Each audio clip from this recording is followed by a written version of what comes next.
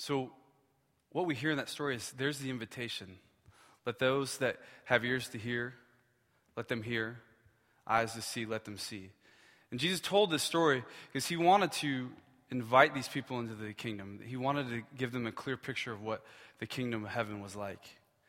And really what was up to them was what were their hearts? How were they going to respond to what it was Jesus was proclaiming? Because as he went on in his ministry, there were many things that he said that people would get angry with, may not agree with, would get frustrated, would ultimately lead them to want to put him on the cross. Well, there were many that heard and they saw and they understood what the kingdom of heaven was like, and they wanted a part of that. And so tonight we're going to look at each and every one of those seeds. We're going to look in Luke 8, and it's in Luke 8, and verses 11 through 16 or 15 are the ones that we're really going to look at. Like I said, it's in Matthew, Luke, and Mark. But we looked at Matthew earlier, and now we're going to look into Luke. And the first one we're going to look at is the seed that fell upon the hard path. And we're going to start in verse 11. It says, "Now the parable is this." This is Jesus explaining this to the disciples. "The seed is the word of God, and the one along the path are those who have heard, and then the devil comes and takes away the word from their hearts. In one of the other Gospels it says the birds of the air come and snatch the seed from the ground." What's interesting is if any of you guys love gardening, who in here is a gardener? I assume there's a lot of people in the back that are going to say they're gardeners because that's where a lot of our volunteers are. Not a ton of high school students are into gardening. I'm not either. I see one, maybe see 3 or 4 in the back. But if you know anything about gardening, if you go onto the sidewalk, can you put a seed on the sidewalk and will it grow? Why? Why will it grow? There's no soil, and cement's like you can't penetrate cement, right? With a seed, obviously. Maybe with your fist you can, but with a seed you can't. There's no way to do it. Or if a bird comes and eats your seed, you're not going to get a plant, right? And so this is kind of this is the person that really their hearts are hard. They're not willing to listen to the word of God. So they may be somewhere, they may be at a place where they hear the word, or they have friends that are Christians, and they may hear who Jesus is, but their hearts aren't ready to receive that. Now, oftentimes, sometimes these people are not hostile to the word of God, but most of the time they're just indifferent to it. They don't have a care. It just is not something that they're even interested in thinking about. So I tried to think, was there ever a time in my life that my heart was just hard? I just was like indifferent. And sometimes there's people that are hostile to the word of God, and they're hard-hearted. But a lot of times, especially here in America or in our culture, there's just a lot of people that are just indifferent. So I thought back to when was I indifferent? And I thought back to I went to St. Pat's as a kid, and if anybody knows, St. Pat's is it on Washington, right? And there's Casey's there, but when I was a kid, this is a long time ago, there was just some little like Pronto or Conoco, some little gas station, and the thing that we always wanted was during our Wednesday night confirmation or catechism classes, if we got out early, we could get to the gas station fast enough to spend our money and back to St. Pat's in time for our parents to pick us up. That was always the thing, or asking your parents as they dropped us off, "Hey, can I have some money?" It wasn't about me going to class. Maybe I heard some good things, and maybe maybe I started to form some good moral decisions on what I heard, but really I could care less. I was more of interested in getting out of it. Or like confirmation. There was like 3 options that you could pick, and I picked the Sunday morning one because I knew they always had donuts. It's the only I picked that class so I could go eat donuts every Sunday. I don't think the other ones were on like a Sunday night or some other time. And so really the only reason I was doing that was because I had to, and I wanted donuts. I was just indifferent. I just wasn't interested in it. And you know why? Part of it was because I didn't realize how important Jesus as my Savior was. I just had a clue. I just wasn't interested in even trying to figure that out. And I'm thankful to God that He kept at it. I kept listening, and my heart changed. The second seed is the rocky soil. And the ones on the rock are those who, when they hear the word, they receive it with joy, but they have no root. They believe for a while, and in time of testing, they fall away. And many times we see this a lot. someone has this kind of emotional response to the Word of God. Maybe it's through a camp, maybe it's through a trip. But just all of a sudden, it's like this fire, right? And it just goes, and we're so excited to them. And then, over time or something happens, and it just goes away. I had a guy in a small group for a little while that loved like hard, just really, really hard rock music. And he had this like spiritual event, and I know that it was true. I'm sure it was. I heard him explain it. But he had this where God was telling him to like get rid of his music. And so one night he was driving around and found himself at a church, and he was praying, and he literally just threw all of his CDs away. This was like the hardcore, like death metal, like just, I can't even, like Black Sabbath and Megadeth and like just these, I don't know, you guys might not even know who these guys are. I think Dustin probably knows a couple of those bands, but Neil probably does too. But he just had this, he knew and he heard from God that the music he was listening to was not fruitful, and he threw it all away. And he was in our small group for 3 or 4 weeks, and it was awesome, and we just saw this thing growing and growing, and all of a sudden he wasn't there anymore. He just stopped coming. And I don't know what happened, but my inkling is it just kind of that burning, that Jesus like growing his heart just kind of it just left, or not left. There was no root. It was like starting to grow and grow and grow. And if you know like rocks and sandy soil, like plants will grow in that stuff, mostly weeds, but like, you can get for a little bit, but all of a sudden they kind of, if you ever see my lawn, I don't even care about my lawn, but like, it's so bad. Like grass will grow for a little bit and I don't take care of it, and all of a sudden it dies, or I mow it too short, But the thing is it grows for a little bit, but the roots never set.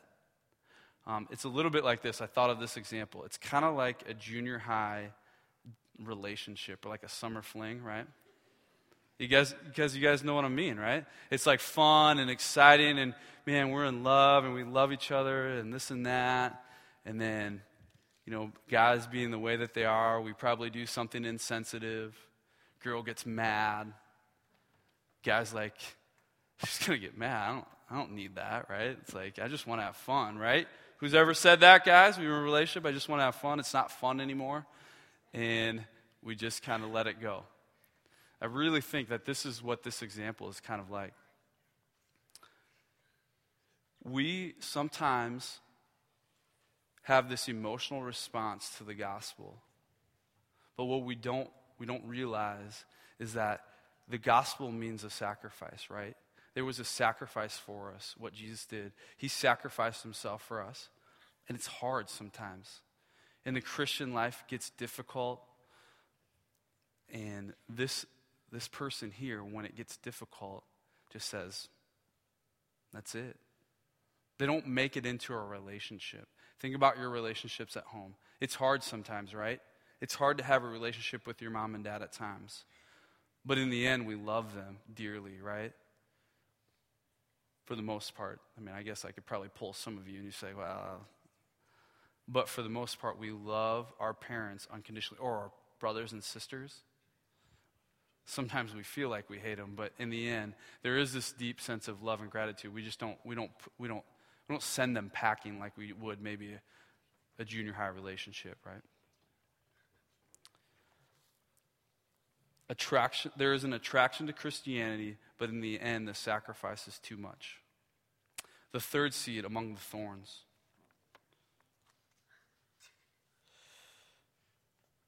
As for what fell among the thorns, they are the ones who hear, but as they go on their way, they are choked by the cares and the riches and the pleasures of life, and their fruit does not mature.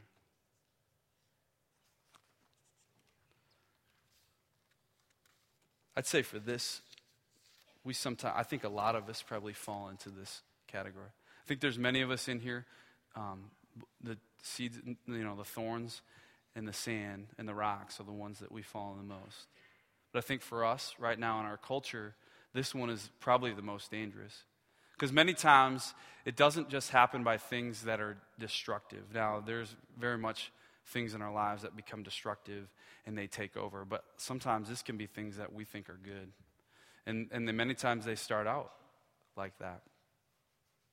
But what happens is we continue to fill our lives with things, and we don't really pay attention to it. And all of a sudden, this faith, this thing that was so special in our hearts and so fulfilling and so joyful, it just becomes it becomes choked out. If you guys understand weeds, and if you need an understanding of weeds, I live about 3 houses down from the high school. You can, the spring or the summer, you can come over to my yard and check this out. Or we have like this garden in the back. But there's no like viable good plants that grow in our little garden bed because we don't take care of it. We don't weed it. We don't tend the soil. We don't make it conducive to a plant to grow. But the weeds choke everything good out. And for me, this is one of the hardest things because looking into this parable, I took a real good look at my life and tried to think like, if I'm going to come up here and tell you guys about, looking at our lives and taking a kind of a temperature of where our heart's at, I had to do the same thing. And I noticed that my life was beginning to get choked out by these things that I was just continuing to pile on. And they were good things, right? The things that I said yes to and, for instance, my family, like trying to provide for my family and finding different ways that I could do that. And saying yes to this job or this job and being like, well, with this justification of like, well, it's for my family. Like I'm taking care of them. Only to realize that really I was taking time away from them. And to the point where it's like, I would open up my Bible and I would start to read it and I'd be praying this earnest prayer of like, God, speak to me, speak to me, speak to me. And just feeling so like bogged down with life, like so busy. Just feeling like I'm just going 100 miles an hour. And I really feel it. I've been up at the high school for the last 4 months around students and I love it. But I just can see you guys running 1,000 miles a minute. I just had a conversation with a teacher today. We were just talking about that and just how busy you guys are. And a lot of times it's good things, right? Like sports. Like they're so much fun and they're so awesome. And sports are great. Schoolwork, right? Like trying to find that perfect school you want to get into. Like some of you can do without schoolwork, I'm sure. But some of you, like that's your drive, right? You want to do so well. You want to prove yourself to people. We just keep piling things on in our lives. And whenever we put things in, there's not room for something else. And then we realize that we hear, talks or get inspired by people that have these lives full, these people that have these lives full of Jesus and they're joyful and they love life. And we're like, I want that. Like, why, how come what's the deal? Well, it's because we're filling our lives up with too much stuff. Like we're allowing the weeds, the cares and the desires of this world to grow up and like just literally suffocate us. And I've felt that. Like there have been nights where I'm sitting in my bed just being like, I can't breathe. It's just too much, And then that's where we start to fill our lives with destructive behaviors, right? When we just want to give up. We just kind of want to walk away. We look at the poor soil. It says, as for the good soil, those are the ones who, hearing the word, hold it fast in an honest place and a good heart and bear fruit with patience. The word that I love to look in there is patience, right? Because patience means we've got to wait. Patience means that it's not this fast, quick thing. If we look at crops or we look at, I was thinking about trees for some reason because I don't grow anything really well, but I like trees. I know trees pretty well. They're big. Like a good tree grows very tall, has strong roots, right? I was thinking like, does a tree grow overnight? Like you can't wake up in the morning and look and be like, oh, my tree, I think it got 2 feet taller. Like those big redwood trees in California, is that right, where redwood forest is? They're huge. Like they didn't grow overnight, right? None of us has planted a redwood seed and seen that tree grow that fast. And I feel like that's the message here, right? Like there's patience, there's perseverance. It's with a good heart. And I think there's the story there is are we preparing our hearts? Are we allowing ourselves for those seeds to be planted and them to grow and the roots to sink deep into our hearts. So I have a challenge here. I was looking at a few books, and there's 3 or 4 different books that I looked at talking about this parable, that there was the same 3 things that they said to hear. The first one is, do we hear? Are we hearing the word? So are you reading your Bible? Do you even have a Bible to open up? So if you don't, we want you to have one. Are you involved in a church? Are you somewhere where you're hearing the word of God on a Sunday morning? Not just here on a Wednesday, but on a Sunday morning. Are you in a small group with other kids that you can talk about this stuff with? Or are you amongst Christians that are going to help push you and motivate you to hear what God's trying to tell you? And the important thing is, are you receiving that word?